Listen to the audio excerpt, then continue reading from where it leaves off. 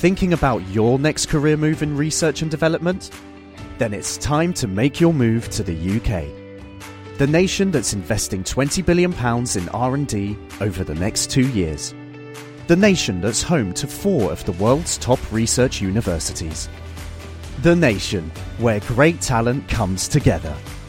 Visit gov.uk/great talent to see how you can work, live and move to the UK.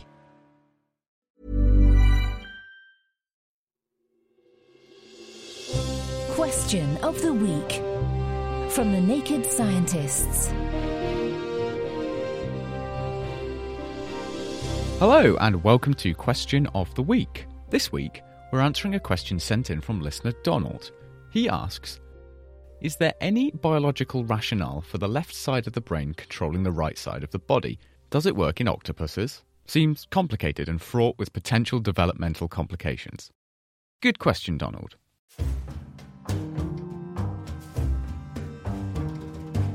When we describe someone as having a twisted mind, we probably don't mean it literally. But this is the case for humans and other vertebrates. Some bundles of neural pathways cross over in the central nervous system, so the right side of the brain controls the left side of the body. In evolution, most useful stuff sticks around, and if these twists are in so many species of vertebrate, that means either every vertebrate evolved it separately, convergent evolution, or more likely, it developed right at the start of the existence of vertebrates. So that answers the octopus question straight away.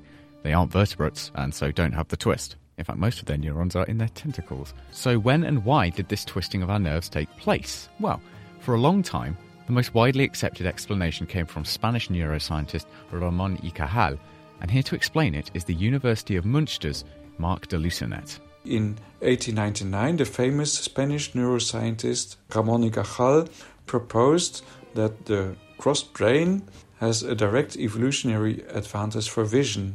Through the pupil, the light projects an inverted image on the retina of each eye. So since the retina takes a flipped image, the twist is necessary in order to flip it back. Makes sense. However, this theory isn't without its critics, including Marc himself. Unfortunately, though, Cajal's explanation doesn't work, since the optic radiation inside the brain follows a loop, thus turning the image around. So no need to flip an image twice then. So what could be the reason for the twist? Well, perhaps the answer lies in the evolution of vertebrates themselves. When backbones first started evolving, they were on the ventral side of the body, which is to say the tummy side. Now imagine your spine going down your front. Actually, don't do that. But as vertebrates evolved, the spine moved towards the back, and in doing so may have twisted, almost wrapping the nerves around with it. This is the somatic twist hypothesis. Marc has another idea too, called the axial twist hypothesis. According to this alternative line of explanation, the forebrain, that is cerebrum and thalamus, along with the anterior part of the head, is turned around entirely. So, not only left and right, but also front and back are reversed. In the early embryo, just 3 to 4 weeks after gestation, this occurs by opposite asymmetric growth and leads to a complete twist. This involves not only the nervous system, but the entire body. Accordingly, the facial region, eyes, nose and mouth, grows from the left side to the midline, and the ears, spine and limbs grow in the opposite direction around the body axis. Only the heart and the bowels retain their original orientation and thus end up really asymmetrically. So an embryo's brain develops asymmetrically and causes the twist by being slightly lopsided. In fact, careful observers can see the remnant of asymmetry in other people's faces. The right side of the face is larger than the left side, especially in babies and young children. The biological rationale of these two hypotheses would therefore be the spine is better off at the back, and the twisting of the nerves don't seem to do any harm. The conversation is still ongoing though, so don't put your back out waiting for an answer.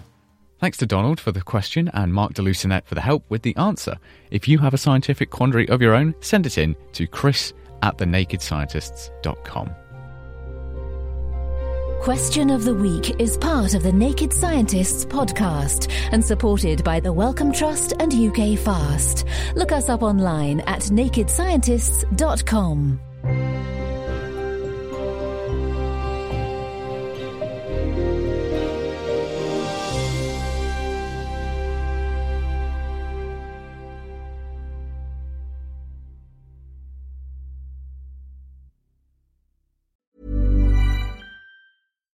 Botox Cosmetic, out of botulinum toxin A, FDA approved for over 20 years. So, talk to your specialist to see if Botox Cosmetic is right for you. For full prescribing information, including boxed warning, visit BotoxCosmetic.com or call 877-351-0300. Remember to ask for Botox Cosmetic by name. To see for yourself and learn more, visit BotoxCosmetic.com. That's BotoxCosmetic.com.